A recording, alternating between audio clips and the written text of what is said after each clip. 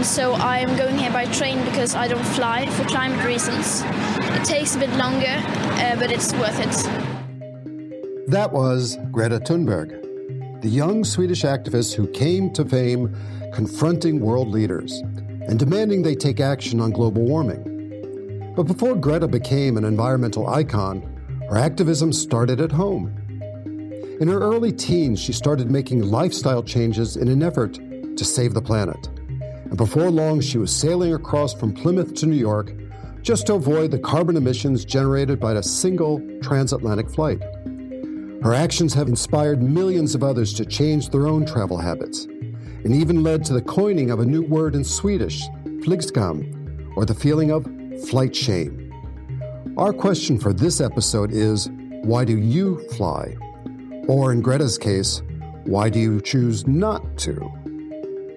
Do we really need to travel so much? Do we want to?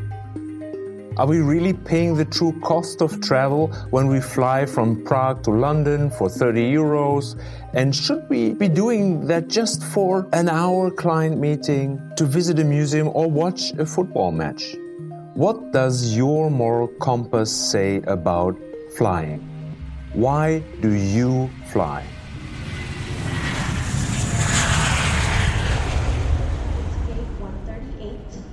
Please make your way to gate 138. Thank you. Welcome back to Should I Fly? My name is Patrick Reinmuller, and together with Professor Jim Pulcrano, we've embarked on a journey of exploration into the passenger aviation industry. Throughout Should I Fly, we have talked with pilots, airport bosses, airline CEOs, industry associations, air traffic control organizations, technologists, and investors. And now, we want to talk about you. During the pandemic, people learned to replace business travel with Zoom, Teams, FaceTime, etc. And this has worked well, to a certain extent. The same for family connections. During the early days of the pandemic, many weren't allowed to travel and so did not have to answer the Should I Fly question. In this 6th episode, Patrick and I will talk about how we make the decision to fly. One could say that it's very simple. Either I have to fly or I want to fly. I have to be in a place by a certain time, or I badly want to see this place or these people in person. And with my schedule, I have no choice. But when you look at a senior executive's work, can it all be done via Zoom? According to pre-pandemic research by Michael Porter and Nitin Nodia of Harvard Business School, about half of a CEO's work was done at company headquarters, but the rest was conducted while visiting other company locations and meeting external constituencies. The top job in a company involves primarily face-to-face interactions, which took up 61% of the work time of the CEOs they studied. The authors then suggested that executives avoid email and other mediated exchanges to go for face-to-face meetings. Can that all effectively be done via Zoom? Not just business, but what would happen if humanitarian organizations couldn't travel? Can we imagine Doctors Without Borders or the International Committee of the Red Cross not flying? So where do we set the moral compass?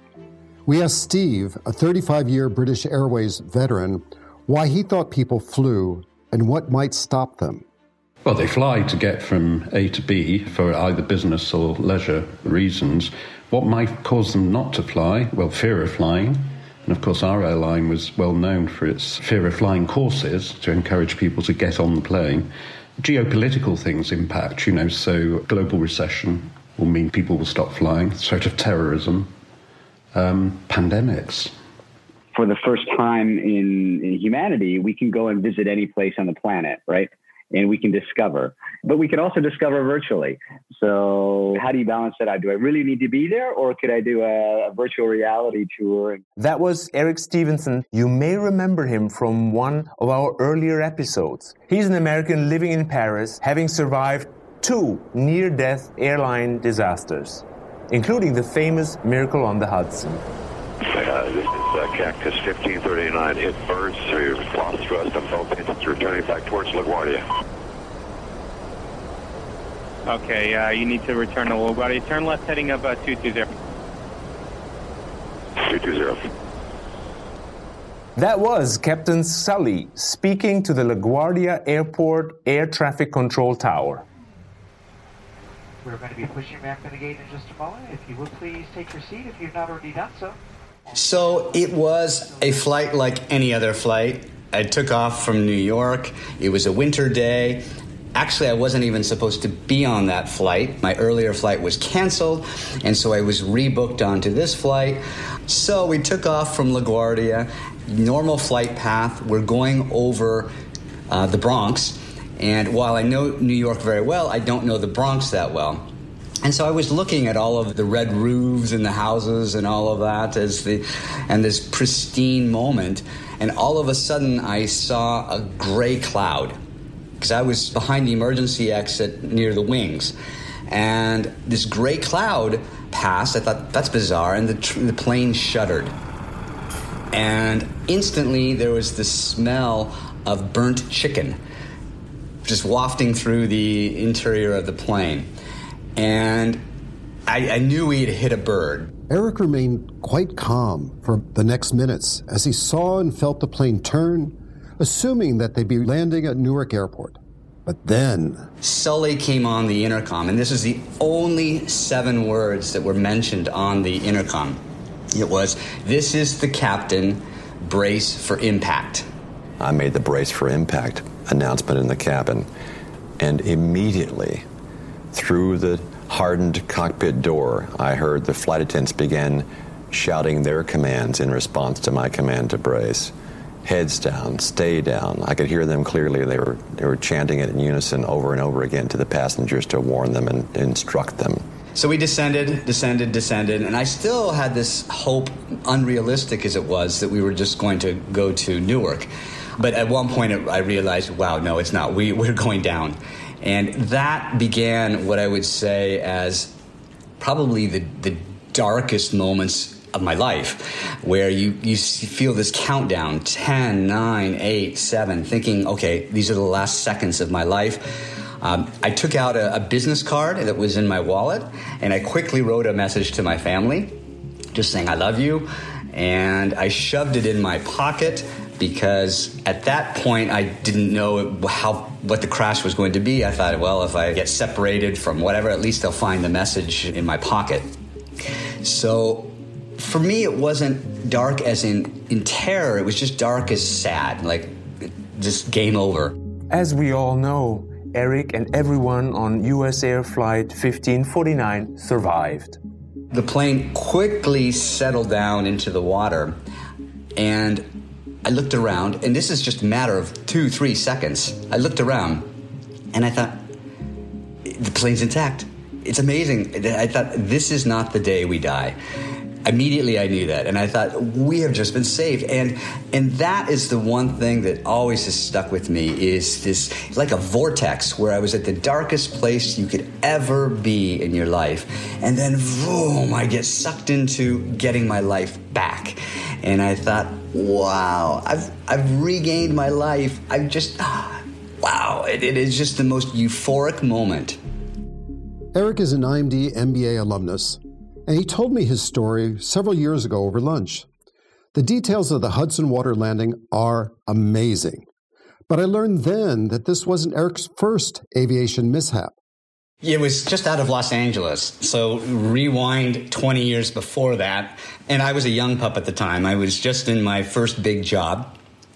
I had been out to LA doing some customer research, and you know how at LAX, planes tend to take off going over the Pacific. And we took off, again, midday, middle of the week. This is summertime even, so no problems with the weather. And on takeoff, there was an issue with one of the engines that the pilot noticed as we were maybe 30 seconds into the flight. And in his effort to try to resolve something, he mistakenly turned off both engines. And so we had, at that point, I think altitude was 3,000 feet. And we lost 80% of that. So we fell from 3,000 feet to about 500. For the way Eric described it, the situation doesn't sound as calm as his experience with Captain Sully. So here we are 10 seconds away from crashing. And in that flight, everyone had their life jackets on. The flight attendants were panicking. They were telling us over the intercom, brace for impact, the plane's going to crash.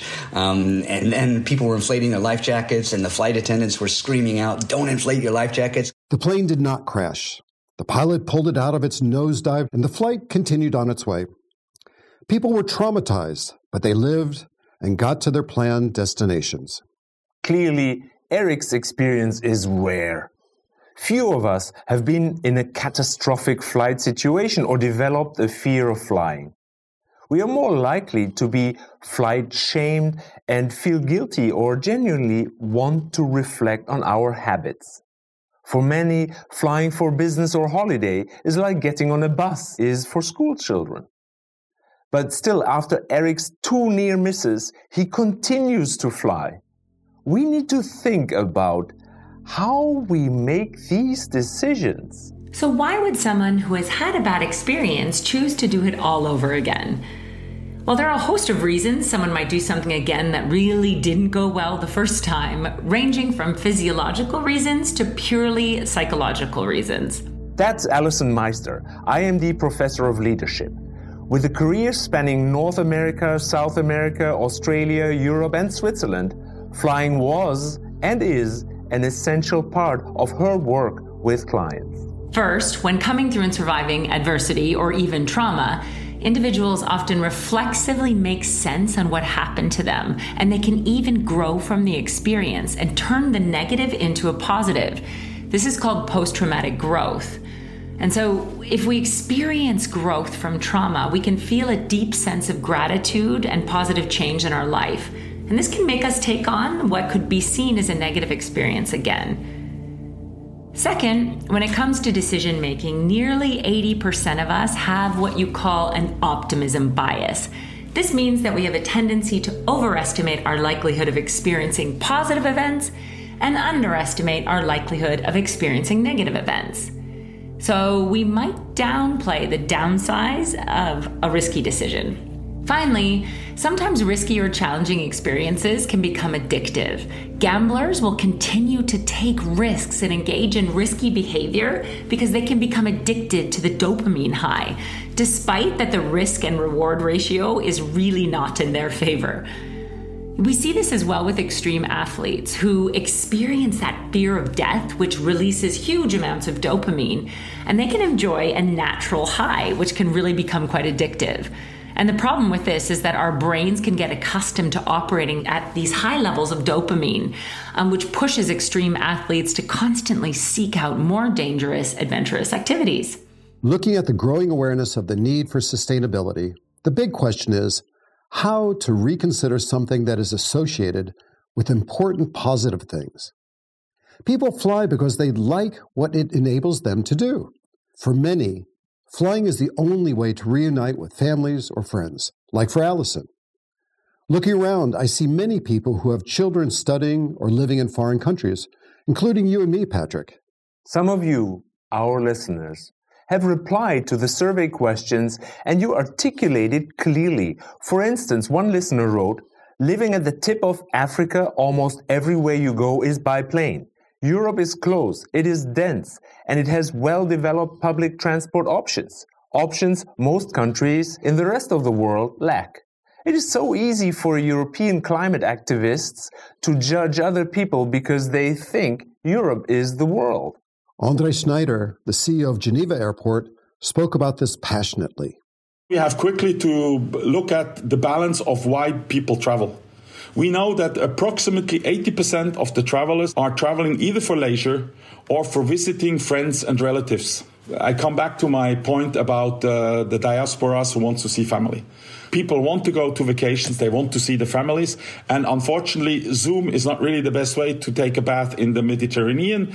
And I must admit, to have a hug with your family, even if that might not be that much recommended in COVID times, is a little bit more difficult through Zoom. Indeed, a hug or handshake via Zoom or Teams is not the same. global lives require flying. Still, jetting short distances point to point when alternatives are available should be questioned. How do we make those decisions? And how do we make the right one? The right ones by who? Allison, in a normal situation, how do we make decisions? Not the near-death, uncontrollable situations like Eric's two, but normal. Should I do this meeting or not? Should I drive or take the train? How do we decide? So what happens to our brains when we make decisions? Well, psychologist and Nobel Prize winner Daniel Kahneman describes how we make decisions through two different systems in our brain. System 1 is our fast, automated, intuitive approach to decision-making. System 1 guides our rules of thumb and helps us navigate our everyday decisions. Things like what to eat, whether to laugh or cry, and how to simply engage with others in the world around us. We can see a whole host of unconscious bias creeping into System 1 automated decisions. System 2, on the other hand, is our conscious, what we like to think of as rational brain. This brain holds beliefs about ourselves and the world around us. This system helps us make moral and reasoned choices and decides what to do with the information that we're taking in consciously. Usually System 2 activity is activated when we do something that doesn't come naturally and requires some sort of conscious mental exertion. When it comes to this system, we basically make decisions that align to some conception of who we think we are and what kinds of things that someone like me does. Or these decisions might be aspirational, based on who we want to be or be seen as by our social groups.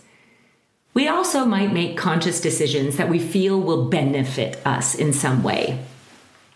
Importantly, we like to be consistent, or at least feel like our values and our identity is aligned to the decisions that we're making. In fact, we like this so much that we will sometimes make a decision and then align our beliefs and our identities and values to that decision and the behavior itself. That's the essence of cognitive dissonance, which is the mental discomfort that we feel when we hold two conflicting beliefs, values, or attitudes. That misalignment between me and the decisions that I'm making. Some of the passengers on both of Eric's flights were tourists. What happens to the tourism industry if many of us choose not to fly or to fly less often? Pre-COVID, we know that almost 90 million jobs were directly linked to passenger aviation, and tourism employs another 319 million people and made up over 10% of world GDP, a total of almost $9 trillion. In 2018, 58% of international tourists traveled to their destination by air. For developing countries in particular, airlines provide a vital economic lifeline. In Africa, an estimated 7.7 million people are employed in areas supported by the steady influx of overseas visitors, most of whom arrive in the region by air. Some of our decisions to fly or how to travel, or whether airports, airlines, and tourism should be supported, are decided by politicians. We asked Professor Michael Yazigi of IMD what he thought of the politician's role. Politicians occupy a really interesting space in public discourse, and frankly, I don't envy them at all. Why? Well, they're often the ultimate target for a large number of influencers who are all pushing their own legislative or regulatory agenda. Airports, lobbying industry groups with various and sometimes competing goals, local neighborhood groups that might be impacted by traffic or pollution, and more. They all want to push politicians toward their own goals. And somehow, politicians need to, ideally, find solutions that satisfy enough of the powerful interests to keep them in office. So how do politicians juggle all of these competing pressures and demands? How does a politician decide? There are some interesting principles from public choice theory that often guide politicians' choices. First, squeaky wheels. So this is the idea that small, intensely interested, well-resourced groups punch above their weight. They can organize more easily and have more energy around the issues that they feel so passionately about. So, for example, airline lobbying groups will tend to have outsized influence because they're well-resourced and well-organized and have so much at stake in many of the decisions around flying. Another important principle is that loss looms large. Most constituencies will thank a politician much less for an additional benefit they receive as a result of the politician's decision than constituents will attack them so fiercely for any losses they might occur. This tends to inhibit political action because there are almost always some losers in a piece of legislation. This is one of the reasons political gridlock is endemic. It's no surprise, therefore, that ticket taxes for carbon have an uphill battle. Yes, we know from the vote in Switzerland in June that putting a tax on airline tickets is not something that the majority of the population wants. But couldn't decisions like this, to help the environment, to save the planet, be made at the Capitol by our elected officials themselves? Politics are local. Politicians might be concerned about broader global issues, but they're most responsive to what happens in their own backyard. Noise pollution for local communities facing an airport expansion are going to weigh more heavily in politicians' calculations than the impact of that expansion on global carbon emissions. Michael has highlighted the issues, constraints, and demands our politicians face. This makes their decisions challenging. In our interview with Clive Jackson on the air travel company Victor, he had a few words to say about politicians and their role. Should we be looking to more forward-thinking, innovative business leaders who can come together and think through the myriad of issues to solve these problems rather than focus on politicians who are there for a 4-year term as elected politicians who pander to those that are going to elect them, pander to the zeitgeist of the moment, and that quite possibly stifles the opportunity for open and balanced debate. Clive is not wrong. And what Professor Michael Yazici shared with us about our politicians and how they make decisions is important. But back to us. How can we, or how should we, make better decisions? To make more thoughtful decisions, we need to press the pause button. We need to make our assumptions about who we are and the world around us less automatic and more conscious. This can be done, for example, by asking ourselves and others questions. Questions like why? Why this? Why not? Why now? Can trigger a more complex and rational thinking process. This helps us reduce some of the noise in the decision-making process altogether. Questions can help us to consciously determine if our decisions are based on our values, on social pressures, or on our assumptions or biases that we haven't challenged, or simply on old habits and outdated heuristics. The pause button. We all know that fighting climate change is an important decision, so it is obvious that we all need to make many more and more thoughtful decisions about many aspects of our lives. Whether it is flying, eating beef, driving a car, recycling, or getting vaccinated. Yet, when we are offered a delicious piece of meat or chocolate, we often take a bite, even if it is harmful to us or the environment. Do we let old habits continue to decide things for us? Are we on autopilot too often? Eric, are you on autopilot? Do you listen to the safety briefing on the plane before takeoff? Or like most of us, you assume, I've heard this 100 times. Let's just get going. I do listen to it. You do need to pay attention. And what I pay attention to more than anything, though, is where I am on the plane. So what is my position relative to the exits? I joked during our lunch in Paris that if I ever see you ahead of me at the gate, I'm changing planes. I know this is a stupid question, as I know you still fly. But how do you put the past behind you? I've been able to put the two incidents in perspective.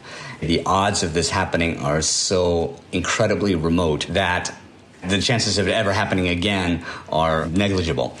Secondly, I don't want those two incidents to block who I am or what I need to do in my life.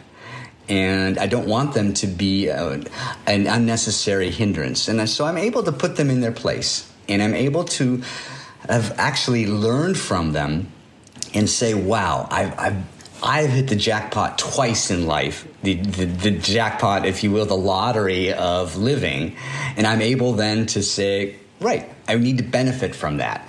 And I want to profit from that. I want to either enjoy my life, further my business interests, help others, whatever the case may be. But I don't want those two incidents to hold me back. Any changes to how you fly? Did you develop new habits? I would encourage any listeners to thank the crew as you either board or as you leave, because a lot of people view, especially the flight attendants, as kind of servers in the air. And they do fulfill a very important role, and they are trained for it. And so oftentimes I will mention during the course of a flight, I really respect what you do. And I think it's important they hear that, because it's a profession where they're often kind of berated, or even there's violence. In the last few weeks, there have been reports of violence happening, which is a big problem. And I also, of course, tell the cockpit crew as well that I really appreciate their efforts. And even with all the automation, there is still a huge role. And that's what Sully has demonstrated, is that no matter all the automation that exists in the plane, it's the expertise, the ability for someone to make judgments on the fly and to be able to show leadership and teamwork, all of those important kind of management lessons. But that just shows the immense value of what a pilot can do in a severe situation. I think Eric Stevenson's comments are an appropriate close to this episode. Jim, maybe we need to become a bit more like Captain Sully, good captains of our lives who make the right judgments on the fly, not only for ourselves, but also for others. We created this podcast series as an exploration of passenger air traffic, as neither I nor Patrick felt qualified to answer the many questions around aviation's present and future, nor to be able to tell you how to make decisions. We've learned a lot, and we hope you, our listeners, have as well. In our next episode, we'll take a closer look at the answers we have found to the many questions we and you have raised. Thank you for being with us. You've been listening to Should I Fly, written and presented by me, Patrick Reinmuller. And me, Jim Pulcrano. We are a production of the IMD Business School in Lausanne, Switzerland, one of the world's leading providers of insights and education for executives. To find out more about the school and to read our new magazine, I by IMD, follow the links in the show notes of this episode. Thanks for listening, and see you next time.